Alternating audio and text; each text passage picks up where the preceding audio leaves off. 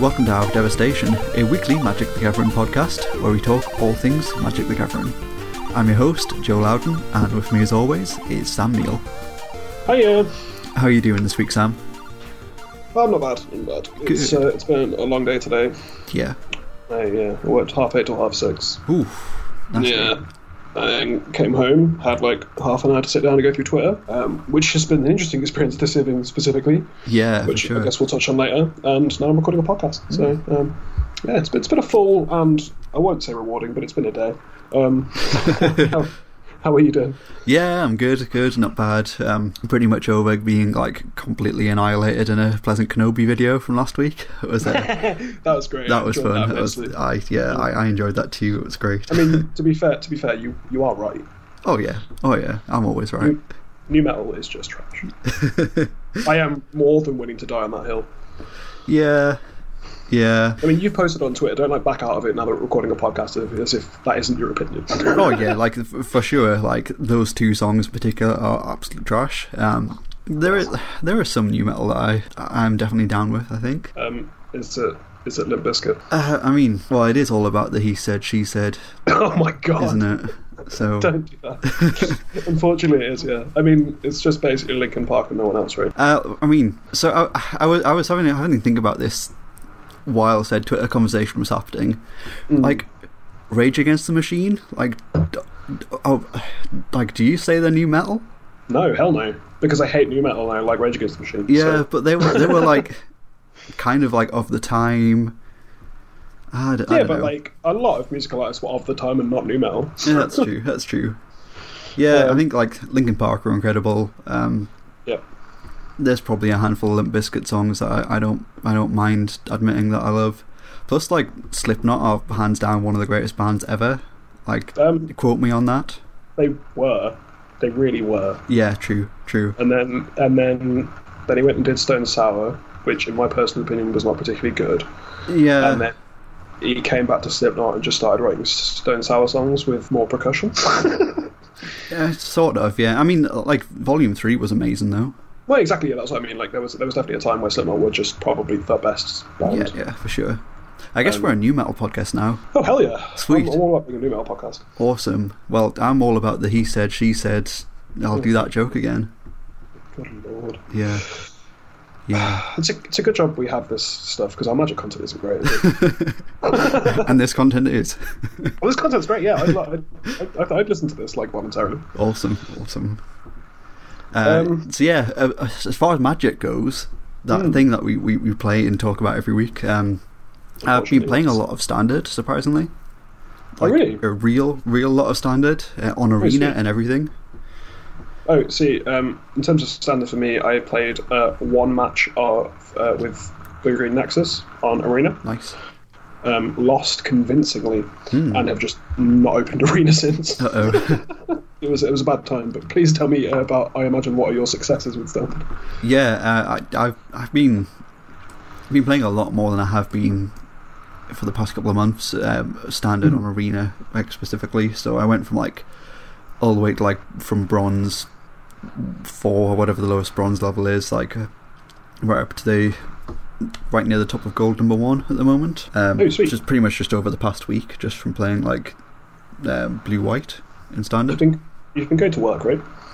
Oh yeah, I've been going to work as well. Yeah, I've just like literally, I've lost like 2 games of Magic over the past week out of like the.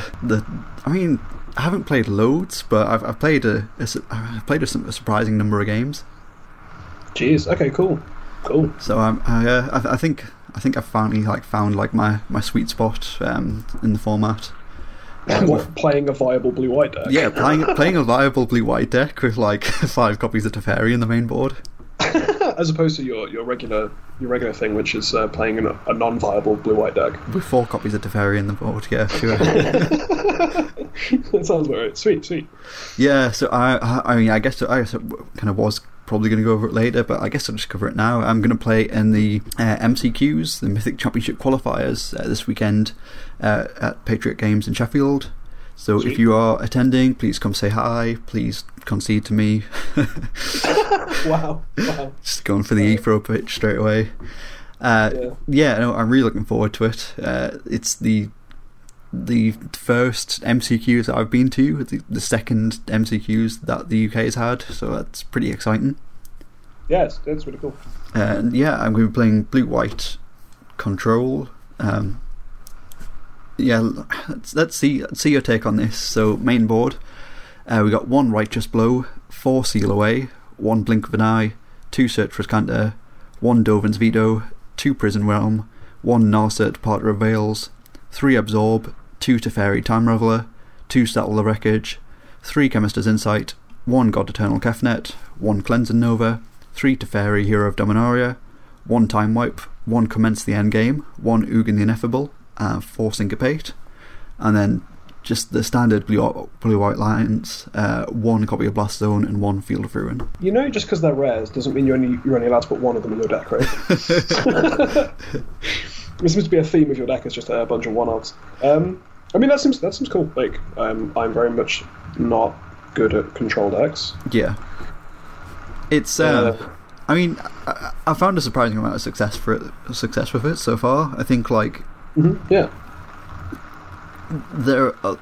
Like all of the spells are a lot easier to cast than the Esper decks, which I do like. I absolutely do like the Esper decks. I think especially in the main board, the Esper decks have a lot stronger or a lot more win conditions. Like especially the ones that are playing like the full creature package of like Deputy Detention main board and like Hero Precinct 1. Like the Hero Esper decks are really cool.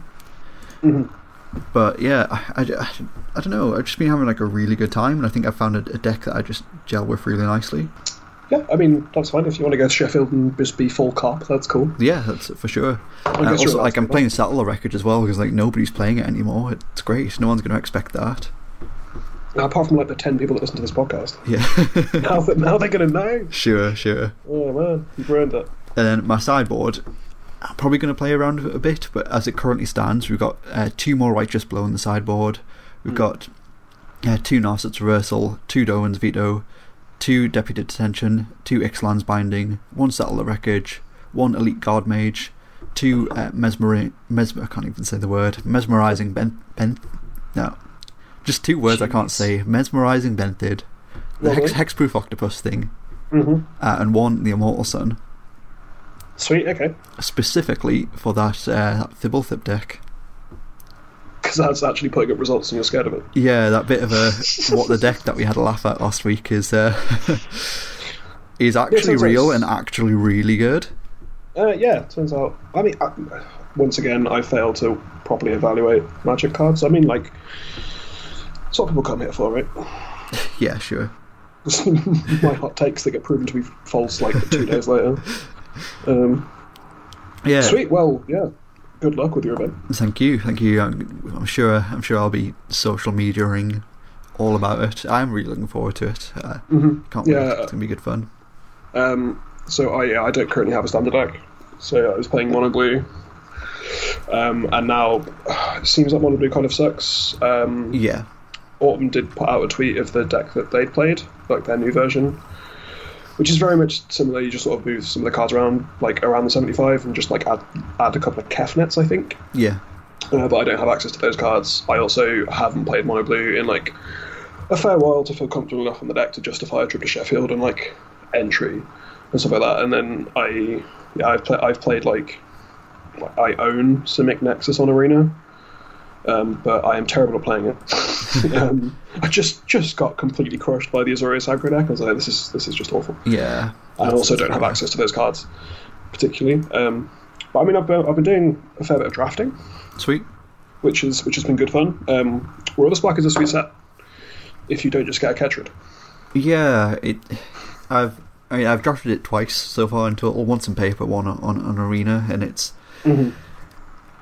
it's just a really strange draft format. Like, yeah, it really is. I think I like it. I think like the more I play it, the more I like it. But I think it's going to take me a long time for me to find my sweet spot with this format. I think. Yeah, I think I'm about 6 or 7 drafts in at this point. Sweet. On Wednesday, I had a paper draft. I drafted like a Naya Proliferate deck. Okay. So like first picked Akrenko. Yeah. And then the best two cards in the pack were like a Bloomhulk or a what's the 2-mana 1/1 flyer in white that proliferates when it attacks? Grateful something Phantom. Oh yeah, I don't remember the name. I know the one. I faced somebody that had 3 of those and just like lost horrendously. Jesus Christ. Yeah. So I ended up taking the Bloomhulk because I think green is just a lot stronger than white. Yeah, I agree. I think it is in general, definitely. Look, I think the white card is like much more powerful, but I think the Bloomhulk is like green's best common by quite a lot. Yeah. So it's still a reasonable pick, and I think green's just better than white. So I did that, and then just got like my red was mainly for Krenko, some removal spells like Challenger's Triumph and Jaya's Green and stuff like that, and a Domri's Ambush, and a Sarkhan that I opened in pack 3. Ooh, nice. Just like, okay, definitely playing red, and then just loaded green my cards. I went 2-1 because I got crushed by just like an Amass deck. Yeah. Green black Amass deck, which is really sweet. It was really good. And then game 2 of that one, I kept a 6 with 1 land in it because I couldn't be bothered to mod them. I've done enough shuffling, I'm out. Sure. So I lost that one. And then I've done like a few drafts on Arena, and one of my drafts was really sweet. I got a blue-red spells deck. Yeah. Which is probably my favourite deck in the format. I agree there. I do love that deck myself as well. It's really sweet. It was massively helped out by the fact that I got a 7th pick Saheeli. Whew, yeah, Which, that's a good one. The arena bots are still up to complete nonsense. Yeah. Like, it's just not reasonable at all. So it went through all but one bot, and then it got to me, and I was like, okay, I'm taking this. So there was one game that I played that literally took an hour to play. So it was about 10:30 in the evening, and I was like, I'll fire up a draft. That sounds like fun. Seems like a reasonable time to fire up a draft, just before I go to bed. And then I ended up going, so I went 3-0, 6-0. Yeah. And then got crushed by a deck that just had Amass tokens and all the cards that give the Amass tokens evasion. And got beat up by like a 6/6 Amass token with Flying, Menace, and Hexproof. It's like, okay, cool, that's fine. Then ended up, and then I won another one, so I was 4-1. And then playing against like a green-black deck, just like loads of good cards, which is like a good value deck. Yeah. And then, so game 1, they just played a Liliana, and I promptly lost the game. Yeah, I bet. That was absolutely no fun. Then game 2, I just had a fast start with like a couple of Burning Prophets and a Saheeli, and just like murdered them very quickly. Yeah. And then game 3, so I had one copy of No Escape in my main deck, because I like main decking that card because I just don't want to lose to bombs. Yeah, which sure. On Arena is like a lot more possible than in paper because the bots just pass them. Yeah. So I know they had Liliana, so I ordered in a second No Escape, and then so I knew that they had it in hand because they'd shown it off a Vivian's Grizzly. Yeah. Like the 4-mana reveal top card. Yeah, that one. And I had the No Escape in hand, and had to hold it up literally every turn. So I was holding up 3 mana this entire time because I'd No Escaped something the previous game, so they knew that I had No Escape in my deck. Yeah. And I was missing land drops and just trying to trade resources and just try and stay alive, and I had basically nothing on board. Just everything I put on board was just to trade with their threats. And then I draw a second No Escape, and then the turn after that they cast a Kaya. It's like, okay, well I have to No Escape that, hoping that they'll then just jam their Lily because they think I don't have a No Escape. Yeah, for sure. And then we continue to play for roughly 40 minutes. We're just trading resources, and I can just see the Liliana turned face up in their hand. Sweet. At this point, I'm at my desk, which is next to our bed, and my partner has been asleep for about half an hour. Just there next to me. The lights are off. I'm just at my computer with my earphones in. And she's gone to sleep, and I'm just sitting playing this game. I'm just waiting for them to. And I'm milling myself out as well because I'm drawing loads of cards. Yeah. So I have 13 cards in the library. They have 18. So I'm gonna lose because we just keep trading off resources. Sure. So I eventually managed to stabilize the board while still holding up No Escape, because obviously I can't really commit to the board because I have 4 lands, then 5, and I can't deploy loads of threats because I need to keep up with No Escape. So eventually, 50 minutes into this game 3, they just lose their mind and just jam the Liliana. And I have the No Escape, and then in 2 turns just win the game by just drawing an absurd string of threats. Amazing. And it was just the most ridiculous. So I went to bed at 1:45, and I had work at 8 o'clock the next day. Wow. Just oh my god. Definitely worth it though. Yeah, worth it for that one extra virtual miniature booster pack. Oh, Jesus Christ, absolutely not worth it. I should have just conceded. I also shouldn't have won that game. I think my opponent just made a couple of mistakes, and then obviously jamming the Liliana into my obvious no escape was just a huge mistake. Sure. But yeah, and then I've also, my current draft at the moment is that I'm working my way through is just a 5-colour nonsense deck, because I got like 6 bits of fix it, and I was like, yeah, sure. Nice. Yeah, I find that they're like strangely viable. I think like as long as you've got like a strong enough like green base, you can pretty much just play whatever you want. Yeah, I've got a Paradise Druid, a New Horizon, a Zhang Yangu, Sweet. 2 Centaur healers, nurturers. Okay. So like, yeah, I've got like a reasonable base, and then I'm just like most of the way through pack 3, just took the best cards in the pack. Yeah, seems good. Yeah, but the format's been really fun. I've really enjoyed it so far, as long as you don't lose to just like stupid stuff. Yeah, it's been good fun. I've enjoyed it a lot. Yeah, I do like it. Awesome. So one other thing that did happen today, pretty much right before we went on air. Yeah, fairly recently. When as soon as I finished work, I went on Twitter and was just like, oh Jesus. So like I think it was like roughly 5 o'clock ish today, and it's like 8:30 now as we're recording. So fairly recently. Yeah, the MPL lost one more member. Surprise. Yeah, I feel like this one did actually come as a bit of a surprise. It seems to kind of be out of nowhere, but Jerry Thompson is no longer in the MPL. Yeah, and it's I'm actually happy about it. Yeah. I mean, to be fair, the 2 previous people who've been removed from the MPL. I was happy about them leaving because they were bad people, and I didn't want them to be in the MPL. I'm happy for Jerry in this situation because he's left of his own accord. Yeah, of course. Yeah, which is like the most Jerry Thompson move of all time, which is fantastic. So he's like chosen to leave to make a statement, right? That's sort of the point of his leaving. Yeah, he has. Yeah, so he's. I think it's a combination of a few things really. He's put a big statement up on his arena deck lists. Twitter on his own Twitter if you want to go and sort of read the issues that he was having as the MPL. I think a lot of it is. Side note. Yeah. Did not know they changed the name of their podcast. I was very confused where on my podcast feed I had arena deck lists, and I was like, I don't know this podcast. This is not right. Yeah, they did. If you listen to the game podcast, it's now the Arena Decklist podcast. Yeah, and I was like a few weeks behind. I imagine they mentioned it at some point. I was like, what is this podcast? I don't know this. Yeah, I think the first episode was this week. Yeah. It's still the same, still great. Oh, yeah, absolutely. I was just very confused. Sure. Anyway, yeah, so if you go and check out Jerry's statement, I think a lot of it does sort of hark back to things which he said around the time of his Worlds protest, when he dropped out of Magic Worlds. Was he's Wizards of the Coast approach him with this MPL, say, oh, it's going to be this, it's going to be that, it's going to be awesome, and kind of is in part as a response to sort of Jerry's stance and some of the things he was saying that the game needs, that the game could really benefit with. Here comes Wizards with the MPL, the solution to all of his woes, and he goes, okay, this is great, this is awesome, this is a step in the right direction, and then it actually transpires that no, things aren't really what we all thought it was going to be. It's still like what like over 5 months into the actual MPL now, and it's nobody really knows what it is still. Yeah, these people are being paid like 70 grand. Just like that's what we know. Yeah, we know there are some sort of tournament. They did the first one on Saturday night, just gone. That was streamed on Twitch.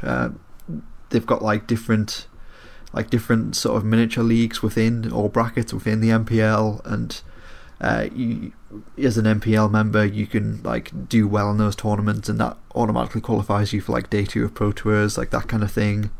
Yep. But like even then, like I'm being quite vague about the thing because I don't quite know or understand all of it myself. Yeah, I mean, like, there's a lot to go into with it. Like, there's a lot of stuff going on, and I mean, I don't want to sort of go on for hours and hours about like the problems of the MPL and Wizards' lack of knowing how to run an organised play system, despite being a competitive game for 26 years. Yes, that is roughly the long and short of it. Sure. It's just it's particularly absurd. Like, they're paying these people like a lot of money, they're spending a lot of money, and they're doing a lot of promotion and all this stuff, and yet there's not still any actual sort of boundaries for what it is. Like, what is it? How do you get into it? What's it for? Like, essentially, it's just a vehicle to promote the game, right? Which is fine. Sure. Like, as a thing, this is a vehicle to promote the game. But the way that they presented it to us, and the way that they apparently presented it to the people in the MPL when they were first approached, is a lot different to that. And I mean, if it's just a vehicle to promote the game to people that might not have seen the game before, and to like, encourage interest in it, and sure, that's fine if that's what you want to do. But you're presenting it as like, oh, these are the best players in the world, and they're all going to do this, and there doesn't seem to be any actual vision with it. Yeah. It's just sort of a thing they've done because they had a budget for it. And a budget that large for something that seemingly poorly planned is a little bit hard to take, I guess. Yeah, for sure. Instead, we'll not sort of go into Jerry's statement in full here. I'm sure there's a million and one takes you'll have seen on it by now, but you can go check out the thing itself.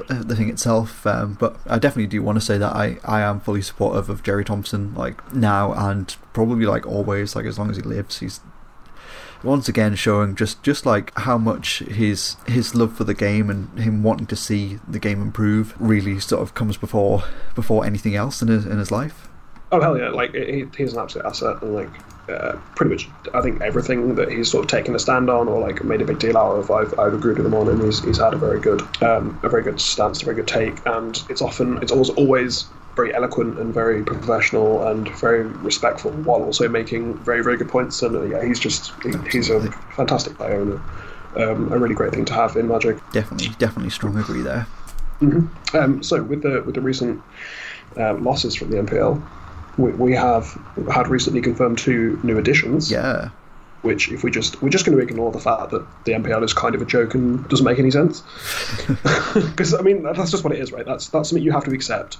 And then you move on, and you just have to enjoy the MPL for what it is. Yeah, because randomly moaning on a podcast or on Facebook or Twitter isn't going to do anything. Yeah.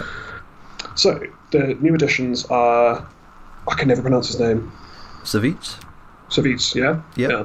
And Jess Estefan. Yeah.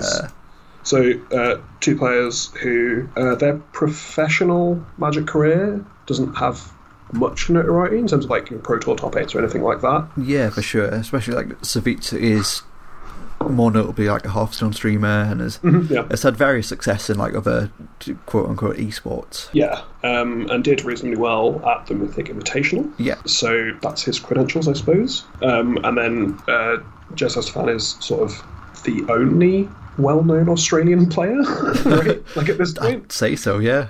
Which is, that's the thing, it's like, because obviously she works incredibly hard, like she grinds and tries to play as many tournaments as she can, and has had very good results at tournaments that she's been able to play with. But it's just sort of the thing with if you live in Australia, grinding GPs is kind of near impossible. Yeah. So to have put up results when you have that sort of disadvantage, because WotC care less about Australia, let's say. I mean, kind of harsh but true, right? Yeah, I mean, compared to the amount of opportunities that people in North America get, right? Yeah. To compete and try and qualify for these tournaments and try and make the Pro Tour, like the Mythic Championship. Apologies. She's put some very good results and is also like a very well respected and very well liked content creator and everything like that. I think it's a great addition. Also, notably the first woman to be added to the MPL. Yeah. Which is fantastic. It's just an important moment for. I'm going to say history of the MPL, but it's only existed for so many months. But you know what I mean? Like, it's certainly a very, very important thing to have happened. Yeah, and that sure. Kind of thing, that can't be understated. Like adding Autumn to the MPL, like it was with adding Autumn being the first non-binary person. Like it's important. These milestones are sort of taken stock of, and we understand how important they are. But Agreed. 2 very cool additions. Like I said, we're going to leave the fact that, compared to the rest of the MPL, like this is the thing. Like there's been a lot of Twitter, like on Twitter, about like attacking them as people. I was like, don't attack them as people. That's absurd. That's an absurd thing to do. Yeah, like absolutely eat the MPL, but also they are people with feelings as well. Like, exactly, and like they've worked hard to be there, whether that be through Pro Tour grinding or GP grinding or anything like that, or being successful content creators who whatever. Like they work very hard. It's not like we're just giving some idiot who just plays FNM a shot at the MPL, right? Yeah. We're giving people who work incredibly hard, and just because they haven't got the same results as other people potentially, for a multitude of reasons, doesn't mean they're not as worthy of being there. I guess that's sort of the problem. It's like we don't really know why they're there because everyone else has sort of like been a points leader or won multiple high-level events or anything like that, and these two people don't quite have those credentials. Yeah. So a lot of people are throwing their toys out of the pram about that, which I understand, but specifically attacking the people is absurd and not on, and stop doing that. Fully but agreed. like, yeah, these people still work very hard and still deserve a shot at the MPL, and I'm very, very happy for both of them, and it's a very good thing. Yeah. So yeah, I'm just sort of sick of Magic players. It's like, it's just what it comes down to, right? Like, a thing happens, and like, I mean, I'm certainly guilty of making like a gut instinct hot take, but I try not to be mean spirited. There's some people that are just being mean. Yeah, for sure. If you have a problem, with WotC. You don't have a problem with these two people. Yeah. So shut up, please. Please just stop. Anything else you want to say about the MPL before we try and get to what was meant to be our main topic? No, I mean, yeah, just keep on fighting that good fight. Hashtag eat the MPL. Like, Eat the MPL. It's obviously working because it's eating itself. So, you know. Do we currently have 31 members of the MPL? I think we're back up to 32 now. So we lost Owen. We lost Owen, who was replaced by Autumn, and hang on. I just want to clarify. When I say we lost, that makes it sound like I was sentimental. Yeah. I don't want that to be how it's remembered. Owen was kicked out of the MPL. Yeah, I mean, he's kind of been like, I found a good comparison is like Chris Benoit in the WWE. Like, he's just not talked about anymore. Like, sure, yeah, that's fine, and as it should be, because it's like, I trust WotC to have made the decision on what's happened and act accordingly, so that's fine. Yeah. So yeah, I just wanted to make sure I wasn't like, oh no, we've lost Owen Turmoil. Oh yeah, for sure. No, he's definitely been. He's been officially Benoit. He is no longer in the MPL, although he does remain in the Hall of Fame, as far as I'm aware. Yeah, I guess the Hall of Fame is for Magic achievement. You say that, but then this week we did also lose Yuya Watanabe, who's been removed from the MPL and also the Hall of Fame. Yeah, because he cheated at Magic, and I guess, you know, being an asshole in the game is more of a crime than being an asshole in real life as a human. Apparently. I don't know. There's a lot to go in with the Yuya thing as well. Yeah, for sure. There's a lot to debate there, and I could probably do 2 hours on the specific Yuya situation. Yeah. But I mean, he's been kicked out. I trust what's his judgment on the situation. There was a lot that went into it. There was a lot of work with the judges, with Yuya's team. Like, a lot of stuff went into it, and he was kicked out and removed from the Hall of Fame, and I trust their decision, and that's totally fine by me. Absolutely, I agree fully as well. Yeah, but there's a lot of sort of like nuances and everything that go along with it that have been interesting to try and pass, I say. Yeah. This all just comes from Magic Twitter just being absurd. Anyway, so Owen, Yuya, Jerry. So they've gone, and then now in replacement of Owen, we had Autumn, and instead of Yuya and Jerry, we have Jess and Savit. Sweet. Okay, cool. Yeah. Apparently, I can't mask already. Yeah. It was a long. I mean, I don't blame it. Like, it changes every week. You know, yeah, it's absurd. But I mean, yeah, it's all good. That's fine. It's all fine. It's all fine. For sure. Hopefully the next season of the MPL will be more sort of clear cut and understandable. We'll see. Like, I know, you know, but the back end of last year, when they announced all of these changes and these announcements, they said 2019 was going to be a big transitional year, going into, you know, proper complete changes to organised play come 2020 onwards, and it's been a bit tumultuous, for want of a better phrase, I think. I mean, they weren't wrong. Yeah. There have been some goddamn changes. Yeah. I didn't say there would be great changes. Things have certainly happened. For sure. Sweet.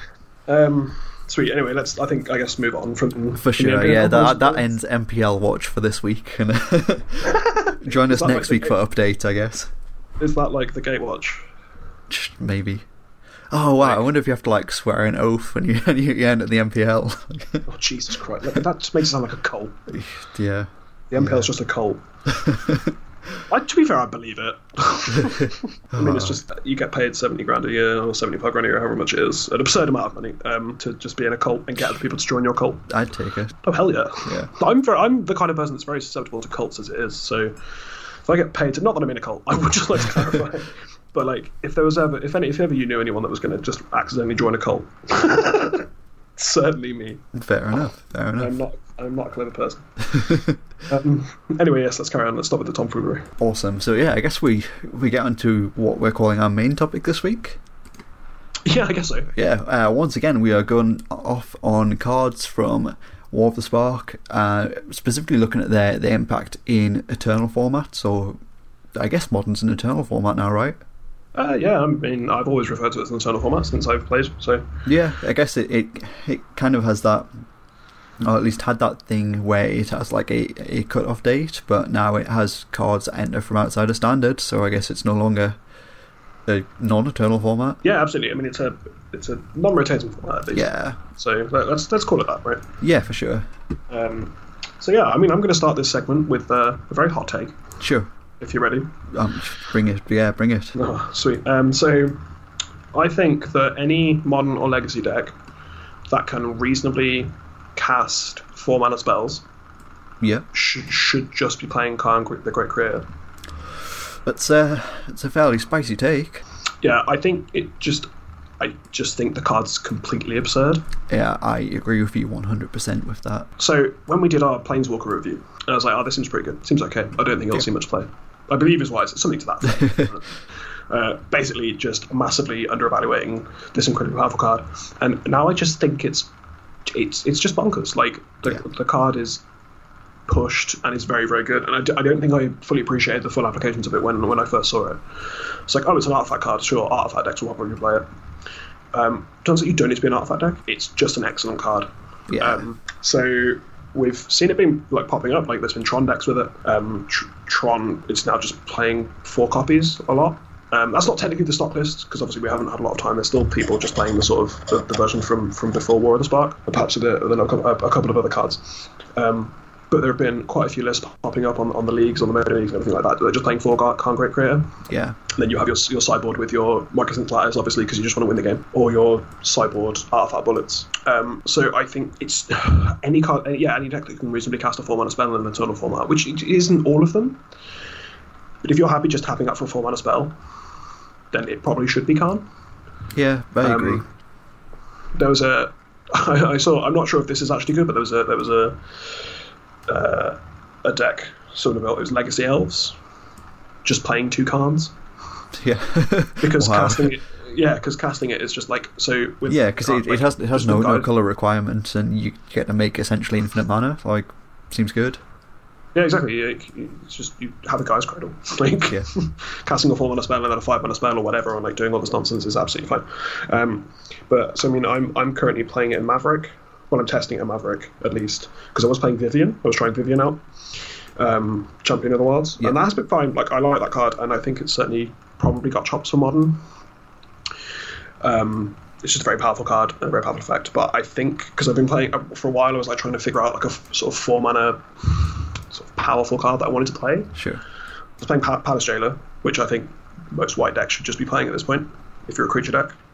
Which they are for the most part. Devon Tax has been playing it for a while. Maverick is starting to just pick up 1 copy, just a sort of stock at this point. And then obviously the blue-white Stoneblade deck is playing Palace Jailer as well in increasing numbers because that card's just busted. So I was playing that, and I was playing. I tried Karn Sign of Urza for a while. Nice. That was okay. Had medium success with that. It was just a little bit too slow for what I wanted, really. Yeah. With the card advantage, and then I just fell back to Garrett Relentless. Because that card's really good. So against like Grixis and Miracles, you just have a constant source of 2/2s, which is very good. And then like you can use it as a removal spell against like small creature decks, and then it flips, and you can like using the tutor ability to like sacrifice a creature and then search your library for a creature is like very, very reasonable, and you get to find like random bullets and stuff, or just like a Night of the Reliquary to like be a big beater. So that was really good. So now I'm just playing Karn. Yeah. Seems right. Yeah, because like I mean, I'm playing Guy's Cradle. I have like reasonable mana production. Like I have 4 Nova Harax and 4 Night of the Reliquary, which means 4 mana is just sort of not a problem. Yeah. It seems really sweet, and then I can obviously go and get Microsynth Ladders. I can go and get Crucible of Worlds, which seems really good. Yeah. Like, in a Wasteland deck. I was already playing a Tormod script in the sideboard, Walking Ballista, just stuff like that. Like I just think it's really good. And then like it incidentally just kills like Moxen, so Mox Pearl, Mox Diamond. It just randomly kills Chalice of the Void because it turns them into creatures with zero CMC. Stuff like that. Like, it's an incredibly powerful card. Like, I know that there are some Amulet Titan lists in Modern that are just playing 4 copies now. Yeah. Because you are a big mana deck, and you can just afford to play this 4 mana spell that's just incredibly powerful. Yeah, for sure. So I think over decks like that, where you're producing a lot of mana, like stuff like Titan Shift, probably Escape Shift, probably. Just if you're able to make a large amount of mana, I think you should just leverage that by just playing some cards. Yeah.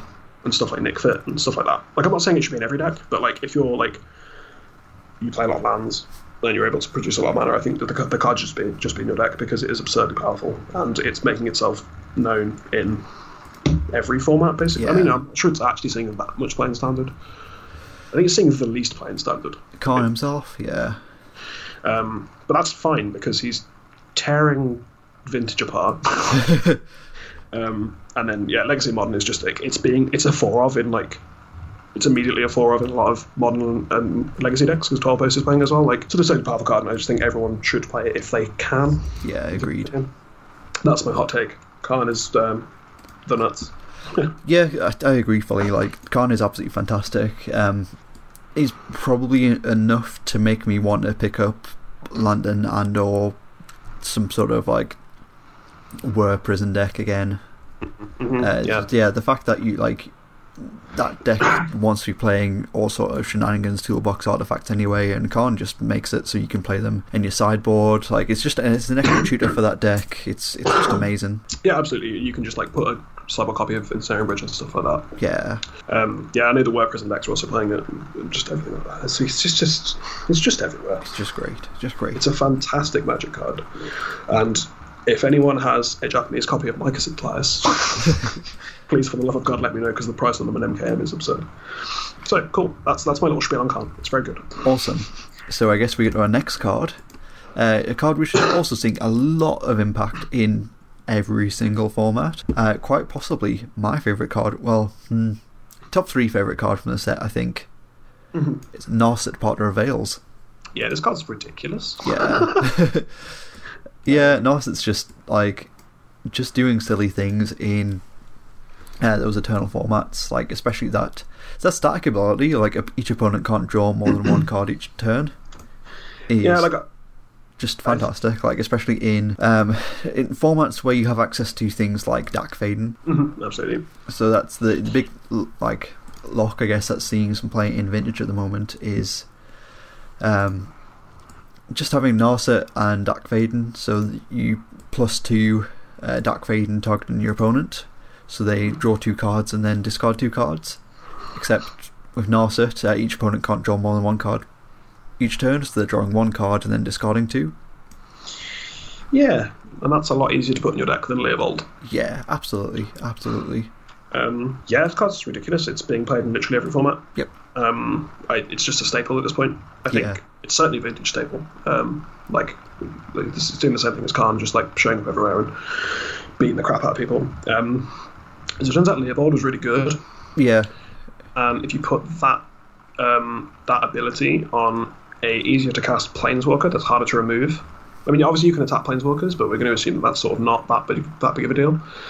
But doesn't die to Bolt if you don't activate it. Fatal Push, Source of Ashes, stuff like that. Like, it's pretty good. And also you just staple what I've been jokingly referring to as Dig Through Time onto it. Because you look at 8 cards and get to choose 2 of them. Well, it's Impulse. It's like literally just Impulse. Sure, but you get to do it twice. Yeah, I guess so. Dig Through Time sounds a lot cooler than Double Impulse. It depends who you're talking to. Dig Through Time is banned unrestricted. Whereas Impulse is just legal, right? Yeah. I could play Impulse in Legacy if I wanted to. Yeah, you can if you want to. Yeah, I really don't want to. Yeah, exactly. I want to play Narset. You want to play Dig Through Time? Yeah. Sure. Yeah, exactly. Sure. See, Dig Through Time. There you go. Narset is absurd. Like, it's just an incredibly good card, and it's just again, like, it's similar to Khan. Like, if you're playing a blue deck, you probably just want a copy in your 75 at least. Yeah. Regardless of format. That's fair.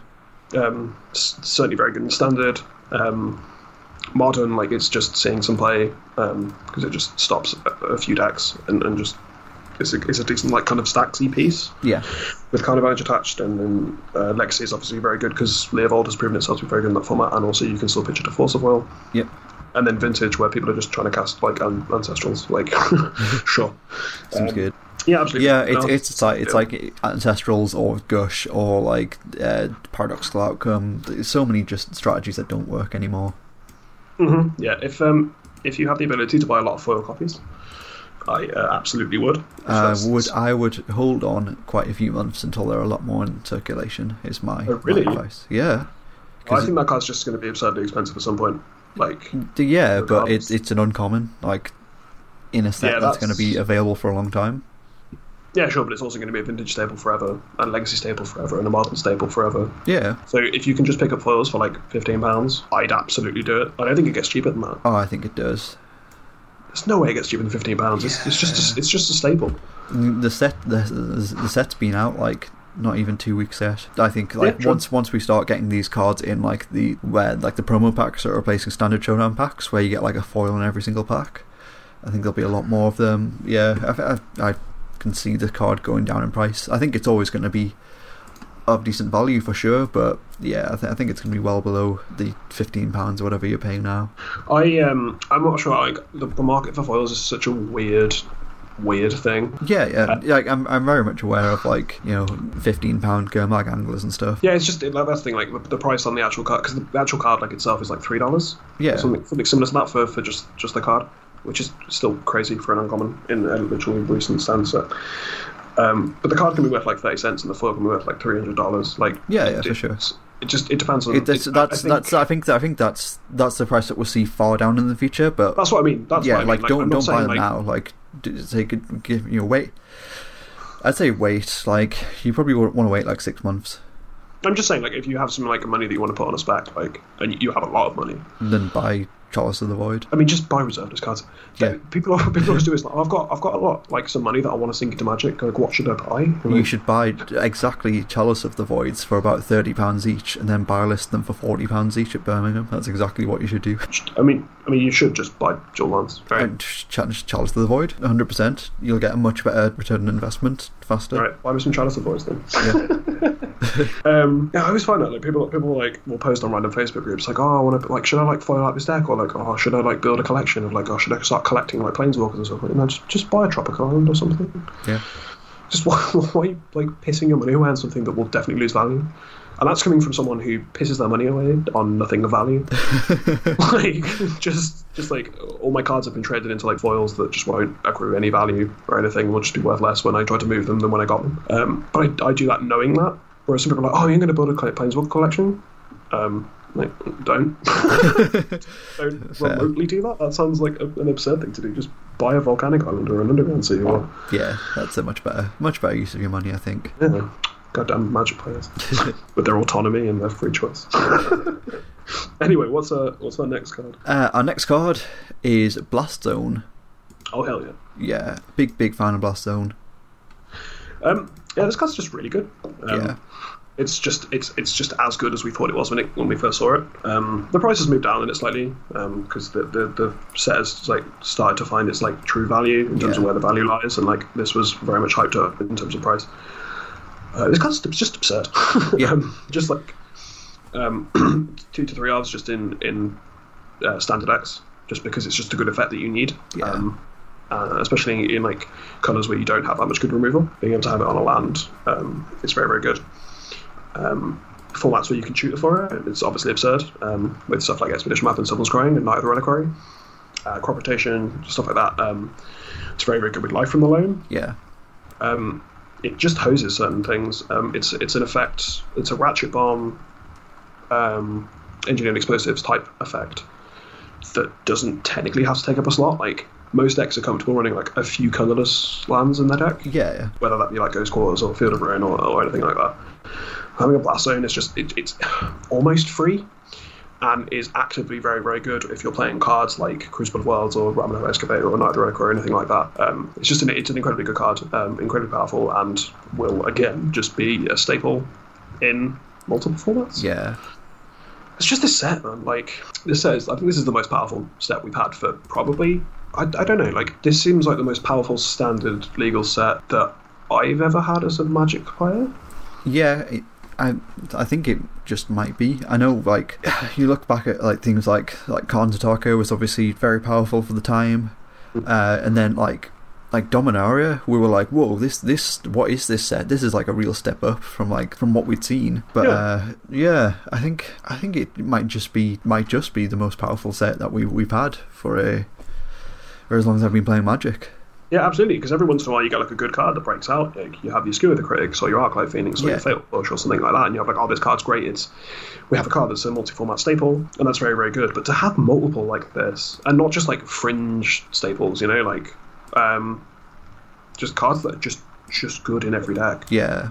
Like your Khans and your Narsets. Like, to have this many, I mean, we've still got some to talk about, like this many cards that are actually just very, very playable. The power level of the set is just incredibly pushed.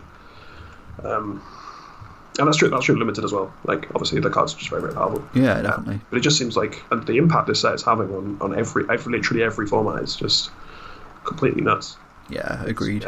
Agreed, strong. Incredibly powerful. Cool, what's our next card following Blast Zone? Cool. Next card is my favourite dragon. It is Ugin the Ineffable. Oh, goddamn, yeah. That's just also incredibly powerful. Yeah, speaking of cards that you can pretty much just, like, again, it's like any deck that can reasonably play like a 6-mana card, like, realistically should just be playing Ugin, right? Yeah, so it's a 6-mana, it's colourless, so the colour restriction is a 6-mana card. The pluses to create a creature and to technically draw a card for when you're blocking to protect your Ugin. Yeah. And minuses to just kill a thing. That's just a good card, right? Oh yeah, very good card. That's just a very good card. It's certainly seeing playing standard. Very excited about the foil copy I picked up from ADH deck. Yeah, that's nice. For a very good price. And then it just randomly says colourless spells cost 2 less. Yeah. I just like, okay, yeah, so if I play Grim Monoliths and Thran Dynamos and Khans and other Ugin and Ulamog, it's pretty good, right? Oh yeah. Just it's so powerful. Yeah, this is like also seeing playing like Tron and 12 post type decks, just like not a playset like Karn is, because the 6 mana is still like kind of a real cost, like you don't always get there, right? Yeah. But I've certainly seen modern Tron decks that are just playing it because it makes all your other threats much cheaper. Yeah, definitely. I mean, like, Eye of Ugin is banned in Modern. Yeah, exactly. That says, colourless spells you cast cost 2 less to cast. That's just specifically Eldrazi. Yeah, well, yeah, just true that does. But Ugin has that text as well, and Ugin, like, 6 mana is nothing for a Tron deck. Yeah, absolutely. I think the thing with Eye of Ugin was obviously just the Eldrazi, like the Thought-Knot hits and stuff like that. Yeah. So this isn't anything as abusable because you have to get to 6 mana first before you do it. Yeah, for sure. Whereas you sort of went Eye of Ugin, Eldrazi Temple, and your opponent just lost immediately. Yeah. But yeah, like, it's just ridiculous. Like, it's a very, very powerful card, and yeah, just like it just pumps out creatures and also is a removal spell, as well as making your Grim Monoliths cost 0. Yeah.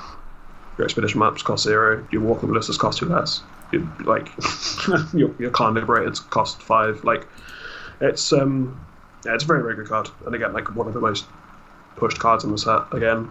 Yeah. And again, like, when I first looked at it, I guarantee I haven't gone back and listened to it because hearing my own voice makes me want to die. But like, we just like when I first analysed it, I guarantee I got it wrong and was just like, oh, this card seems fine, this is powerful, but yeah, because I guarantee I got tied up in the fact that the colourless thing, like the colourless spells thing, I got tied up in the fact that that's important, and you forget that it's just a good card. Yeah, even like myself, I saw it and was like, yeah, it's 6 mana, 4 loyalty. That doesn't seem great. Like, that seems fine. Like, sure, -3, destroy a target permanent. It's 1 or more colours. Okay, it protects itself. Yeah, fine. I think I massively underevaluated that bot +1 ability. Yeah, absolutely. It's amazing. It's just like, here's a chump blocker that your opponent doesn't want to attack into because you're probably going to put something that'll help you win the game into your hand. Yeah, exactly. Like, it's just colourless card draw as well. Yeah. Yeah, it's also going to do absurd things in my EDH deck. Yeah. Like making Sol Ring cost 0 is pretty good. Seems good. Big fan. Yeah, just like makes all the rocks cost cheaper. So like 2 mana Hedron Archive, 2-mana Thran Dynamo. Yeah, it's a 4-mana Immortal Sun. Ooh, yeah, it's a nice Yeah. one. Yeah, the card's really good, and also it's probably my favourite art in the set, I think. It's definitely up there for me. It's just that thing that I really dislike of it has the Planeswalkers coming outside of the card frame. Oh, I You've love got his that. little cards, his little horns pointing up next to the E's on an Ineffable. Yeah, I'm a big fan of that. I've always been a big fan of that on Planeswalkers. It just makes them seem like it makes them just a little bit more special. Like obviously the that thing on Davriel, that's egregious. I dislike that specifically on Davriel, where it's just blue, like black smoke just covering the name for no reason. Yeah. But I like the little like pop out. I think that's cool. Yeah, I think it's probably my favourite art in the set, and which, considering it's not why Seth McKinnon is saying quite a lot. Fair. Sweet, yeah. So, what busted card are we going to talk about next? Next up, to go along with Ugin, we have Ugin's Conjurant. Okay, this is much less busted and just kind of a meme. Agreed. So this is a combo card, basically. Is why this is on this list, because it's potentially going to make some things happen, right? Maybe. So this happened when it was first spoiled, and people like kind of went nuts about it. So with Celestial Kirin. Yeah. So Celestial Kirin is 2 white for a 3/3 with flying, which is definitely the kind of card I want to play in Modern, which is a spirit. Whenever you play a spirit or arcane spell, destroy all permanents with that spell's converted mana cost. Yeah. So since Ugin's Conjurer could be cast for 0, it is a spirit, and for some reason Celestial Kirin doesn't say non-land permanents, because it wasn't going to matter because there were no 0 mana spirits. This is just a 0 mana Armageddon. Yeah, essentially. Or a 4 mana Armageddon that costs 2 cards because of Celestial Kirin, costs 4 mana, and then you play a 0 mana Ugin's Conjurer. But it's a thing. It's a thing you can do. It is a thing that you can do. Most likely, somebody somewhere will do it a non-zero amount of times. Mm-hmm. Yeah, I don't quite believe it's the real deal, but we'll see, right? Yeah, Jerry Thompson put an article on SCG about it, where saying you'd probably play it in a spirit stack because they were kind of playing Kirin anyway. Yeah. So, a couple of decks occasionally would put a couple of sideboard Celestial Kirins in their deck to act as a Ratchet Bomb type effect with extra value, and or a Devoted Druid deck. Yeah. Devoted Combo, or Mono White Eldrazi. But just some kind of creature deck where you just have this sort of kind of combo that can just lock out the game. If you're ahead on board, you just do this, Armageddon them, and then you just win from there. Yeah. It's got possibility to be good. I probably almost certainly isn't. Yeah, I think it's I don't know. So you can do it on turn 3. Oh, I was thinking turn 2 with Simian Spirit Guides. That's a thing you can do. I mean, you're just chucking away so many cards. Realistically, turn 3 is probably the best you're going to get it. Yeah, because you just go Noble Hierarch into random 3-drop into the Kirin. Yeah. The Conjurant. It's not good. No. It can't be good, can it? I don't think so. It can't be good enough. But it's a thing. It's a card. It's a cool card. It's an interesting card, at least. Yeah, I'll give it that. We'll have to do that. I like playing it with Vivian. Is probably quite cool. Yeah. The new Vivian is pretty sweet. Is Vivian on our list? Vivian is not on our list. No, Vivian should probably be on our list. I mean, in which case, I'll just give it a quick shout out that I think that card is very powerful and probably good enough for Modern, and probably some random legacy play. It's just very powerful. It's card advantage, and specifically giving Knight of the Reliquary Vigilance is not reasonable. Yeah, it seems good. Yeah, being able to flash and flashing your Thalia Guardian of Hope and in your Storm opponent's upkeep when they thought they were just going to go off, it's just feels great. Yeah, feels real good. So speaking of cards that are unreasonable, yes, go on. Next up on our list we have Neoform. Yes, this is completely unreasonable. Yeah, so how do you like turn 1 kills in Modern? I don't play the format, so fine. Sure. So yeah, Neoform is as problematic as I think many people predicted. I know I myself did a bit of a this seems seems risky, right? When we did cover the card when it was first spoiled or leaked or whatever it was. I think pretty much everyone's fears have come true, and it has led to some pretty degenerate decks in Modern. Yeah, to answer your question properly about whether I like turn 1 kills in Modern, obviously I hate that completely. Yeah. It's not a good thing. It's not a good thing and should not happen. This is the thing. So there's been a lot of discussion about it, a lot of arguments about it. Being oh no, it's fine. It's a very fragile glass cannon deck. I'm like, yeah, sure, that's fine. It's not particularly consistent. It's a lot more consistent than it deserves to be for a turn 1 kill or a turn 2 kill or whatever. But that's not the problem. The problem is the fact that it's a possibility, and it's not like an absurd possibility. So like there was a possibility that Grishelbrand could kill you on turn 1. Yeah. But it's so minute, such a like tiny possibility. All your cards have to come together that it just that's not really a problem. And the Grishelbrand deck specifically, like with the Goro's Vengeance and everything. I guess this is the Neoform deck is technically a Grishelbrand deck as well, right? Yeah, That's it is, well. yeah. So I guess like the red-black Faithless Looting Goro's Vengeance deck, like had so many more moving parts and was like a lot easier to disrupt and everything like that, and like had a lot of like a high percentage of fail cases. Whereas this one, I think someone did the math, and I think winning on turn 1 is possible like 10-20% of the time. Yeah. Which is more than 0, so that's something that you should probably just get rid of as soon as possible, Wizards. I mean, this is the thing. I mean, like, if the percentage is like 0.1%, I'm kind of fine with it, right? But Probably, 10%, yeah. One of every 10 games you play against this deck, you're just going to lose on turn 1. Yeah. You don't get to play Magic like at all. It's completely ridiculous. And also, the fix for it is so easy because you just ban Allosaurus Rider and then nothing else loses. Because all the other cards are fine. I was going to say reasonable, but Grishelbrand isn't a reasonable card. No. But like, it's fine to exist in the format. Yeah, absolutely. Yeah. Like Goro's Vengeancing it hasn't been good for ages.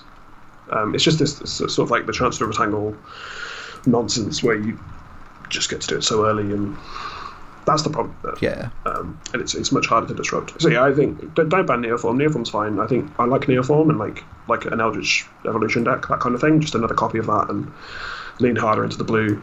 I think it's fine, but yeah, just take Allosaurus Rider out. Just get rid of the card. No one wants it. Yeah, get rid of the Allosaurus Rider, or like Simian Spirit Guide is probably problematic. Get rid of that, or like I don't know. I think if you Dryad Armor, ban Dryad Armor. No, don't ban Dryad Armor. How dare you? Well, no, actually, no, do, because then we can have Greensun's ban. Sure. I actually enjoy playing the format.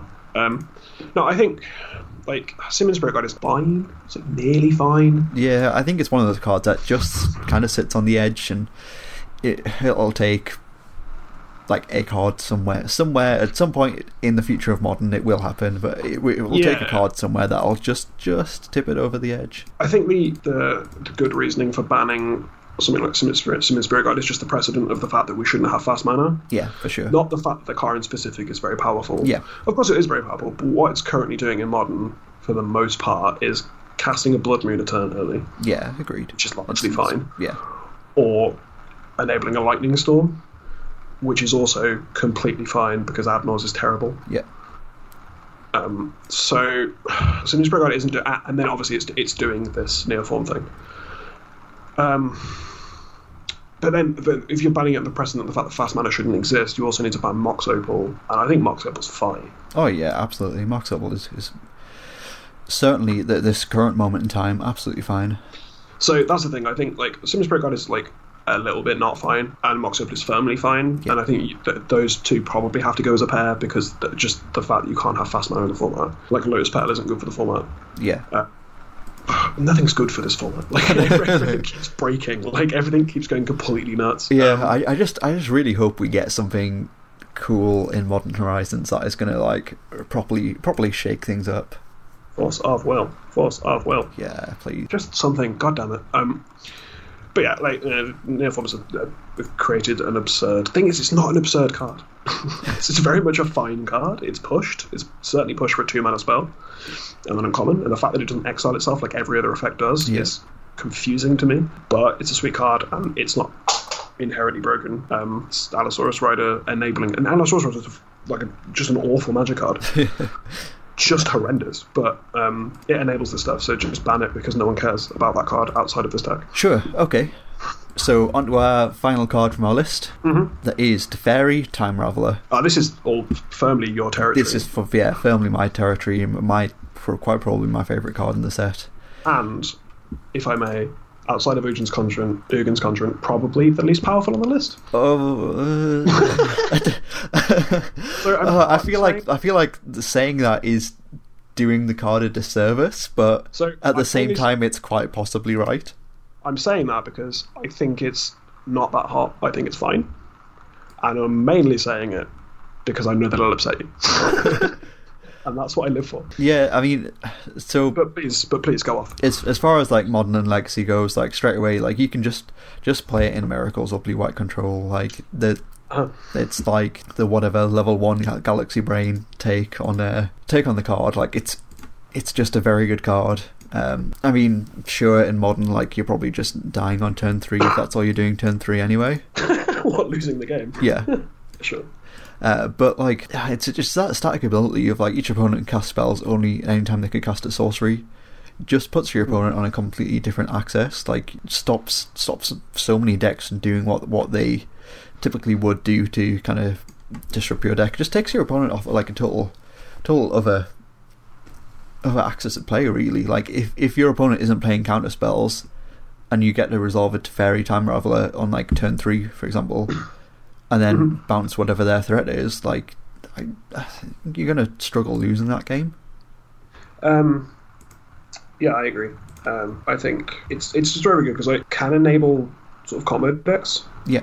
Or something like that, or they like want to sort of do a lot of stuff in one turn, in their own turn. And I think that aspect of the card is very, very powerful as well. Just stopping... Yeah, it's the fact that, like... So cards like Grand Abolisher, Dose on the Falling Leaf, if you want to go crazy, Dragon Lord Jamoka, those effects have historically been powerful, but not quite powerful enough to see much play. Yeah. And then also you just randomly tack on this, like, Unsummon Draw card, which makes it very, very powerful. Yeah. The ability to pitch the Force of Will. Yeah. And, like, +1, the Vidalcan Orrery effect. Yeah. Just sort of, I think this is a combination of a lot of different powerful things being put onto one, like jammed on the one card. Yeah, definitely. That make it so powerful, I think, is my take on it. Yeah, I think it feels that sort of, yes, it's powerful, but also look how ridiculous it is as like a support card role as well. Like, when you play it alongside some of the other cards we've mentioned, so like Narset, for example. Yeah, absolutely. Yeah, like, you play Teferi alongside Narset, and you are guaranteed not going to lose that game, especially when you're doing things like casting Days Undoing at instant speed, using your Teferi, +1 your Teferi to cast Days Undoing on your opponent's end step, so they can't counter your Days Undoing, and you've got a Narset out, so your opponent can only draw one card, whereas you're getting access to a whole new 7. Like, that's a thing. That's a deck we're seeing now. Like, yeah, absolutely. Yeah, without Teferi, like you couldn't have things like that. Yeah, I think he is shown up in Vintage a little bit as well, where he has a little bit of a less of an impact, but the card's just great. I still think like printing this in a standard set with Teferi Hero of Dominaria was just a mistake. Yeah, I agree. Yeah, I also saw an Infect list in Modern splashing white for it in the sideboard. Yeah, go off on that. I know that's your territory. It just seems like gas, man. It just seems like gas. It's just great. Yeah. I mean, because you always kind of wanted like a 3-mana card in your sideboard that just sort of did something good, and normally to grind, something like Kitchen Finks, or Nissa Voice of Zendikar has sort of been the go-to. You just get to grind out and just like make some blockers or make your creatures bigger and like have a sort of a sneaky threat. Yeah. That's kind of the point. And this functions on that axis, but it also you can just jam it, right? Remove a blocker, and then they can't counter your spells or path your creature, or vault your creature, or push your creature, or abrupt decay your creature, or assassin stroke your creature. It's just really good. Oh yeah. I'm a big fan. So I'm going to try that. It might be terrible, but that on paper, that sounds great. Yeah, I think it's just right. Yeah, probably. I mean, tapping out for a 3-mana creature, like, I don't know, because they can still remove your threats in their turn, but that feels like a lot better. Like, stuff like Old Nexus, if you just, like, go to Fairy, like, bounce something of theirs or whatever, and they have to, like, path your Listener Elf or Blighted Agent on their turn, and then you just have an Inkmoth Nexus, and they literally can't do anything about it, and they can't, and you just win. Yeah. So that seems cool. Like, I like that angle, and I'm always a big fan of splashing colours and decks that don't really need a splash, so... Yeah, for sure. And plus, like, if you're already playing, like, you're playing cards which have access to those colours fairly easily in Infect, especially anyway. Like, I don't think Teferi's a splash at all, really. Just play a Temple Garden. Yeah. Like a Temple Garden over, like, probably a fetch land. Yeah, seems good. It's probably okay. It's probably just the Dryad because Liliana isn't seeing that much play, I guess. Yeah. Then again, Liliana's Triumph is probably going to do some things in Modern. Maybe. I mean, like, I don't know. Like, is the Rock playable anymore? Is Jund even a deck? Like, who knows? Bring back mid range has been like a thing recently. Yeah, I guess so. But yeah, I just like corner cases like that, and like random inclusions of cards and decks is like a big fan, and that's sort of been the thing for the set. It's just like random like one of two of inclusions into decks. Yeah. It's like Tomic Distinguished Advocate has seen play in Death and Taxes. Yeah, for sure. Which is cool because card just tells lands and turbo decks to go away. Yep. Which is sick. Like Liliana's Triumph is just like seeing some pretty much where Diabolic Edict was seeing play in Legacy. Yeah, that's a shout out to Modern Horizons again. There, like most likely they're going to print some sort of an edict effect in Modern Horizons, like most likely Diabolic Edict or Chainer's Edict or something, and that just won't be relevant anymore. Right, have I gone off about the corner case on this podcast before? I don't think you have. No. Right, please go ahead. So this is not a good take. It just doesn't matter, but I'm going to do it anyway because that's what I'm all about. Awesome. So live that life. I do constantly. I just complain and talk about stuff that doesn't matter. So Liliana's Triumph is not strictly better than Diabolic Edict, because Liliana's Triumph says each opponent, not target player. So yes. Diabolic Edict, you can target yourself, right? Yes, but Liliana's Triumph gets around hexproof. Absolutely, yeah. But there's corner cases where you want to target yourself. So say your opponent has a life-linking creature, and can attack for lethal, but if they gain the life, then it's not lethal. Sure. Right? So if they have some blocks, like obviously if they have one creature, you just make them sat their only creature. Yeah. If they have two creatures, one of them has lifelink and it's up to you. But if that life gain didn't happen, so that you can sacrifice your creature that's being blocked by the lifelink creature. Stuff like the Misawa's GT counters, like stopping and getting the counters. Okay, yeah. It's real corner case stuff. It is real corner case stuff. I'll give you that for sure. But the fact that you can... there's technically a point there. Yeah, like the fact that you can triumph through a lane of Legacy or something like that is probably more relevant. But it's a thing, so... It's a point I've now made. Fair. That is fair enough. We'll see if that ever happens anywhere. But if it does, I'm sure your point will be justified. Yeah, and I'm sure it'll probably just be better to play Liliana's Triumph in a deck where you're probably playing Lily of the Veil or The Last Hope. Awesome.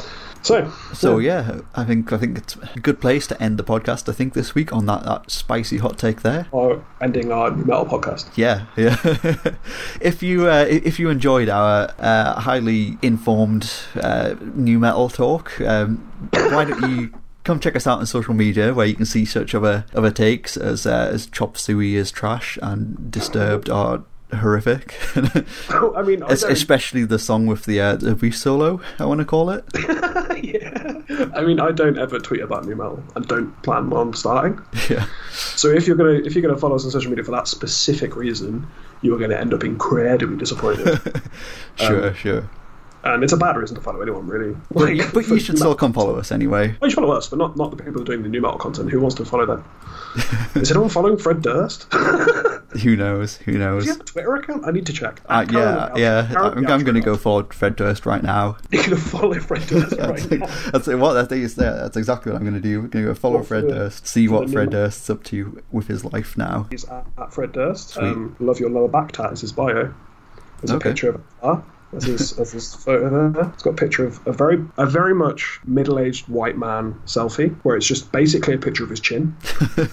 He has 1.2 million followers. Nice. And his second tweet on his feed is just a man in a cowboy hat doing some line dancing. Sounds like he's living his best life. Go Fred. No, basically his entire Twitter is just retweets and links to his Instagram and TikTok posts. Oh wow. No, not his. They're not his TikTok posts. Oh wow. Posts.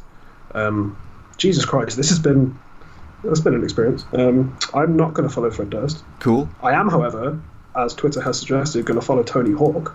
Nice. Yeah. Hell yeah. Go for it. Anyway, yeah. If you have enjoyed what you've heard today, come check us out on social media. We are on Twitter at HOFDcast, Facebook.com/Hour of Devastation, or if you want to give back for whatever reason, get us on Patreon. We are patreon.com/Hour of Devastation. We have pledges from as little as $1 a month. That is roughly 20-25 cents per episode.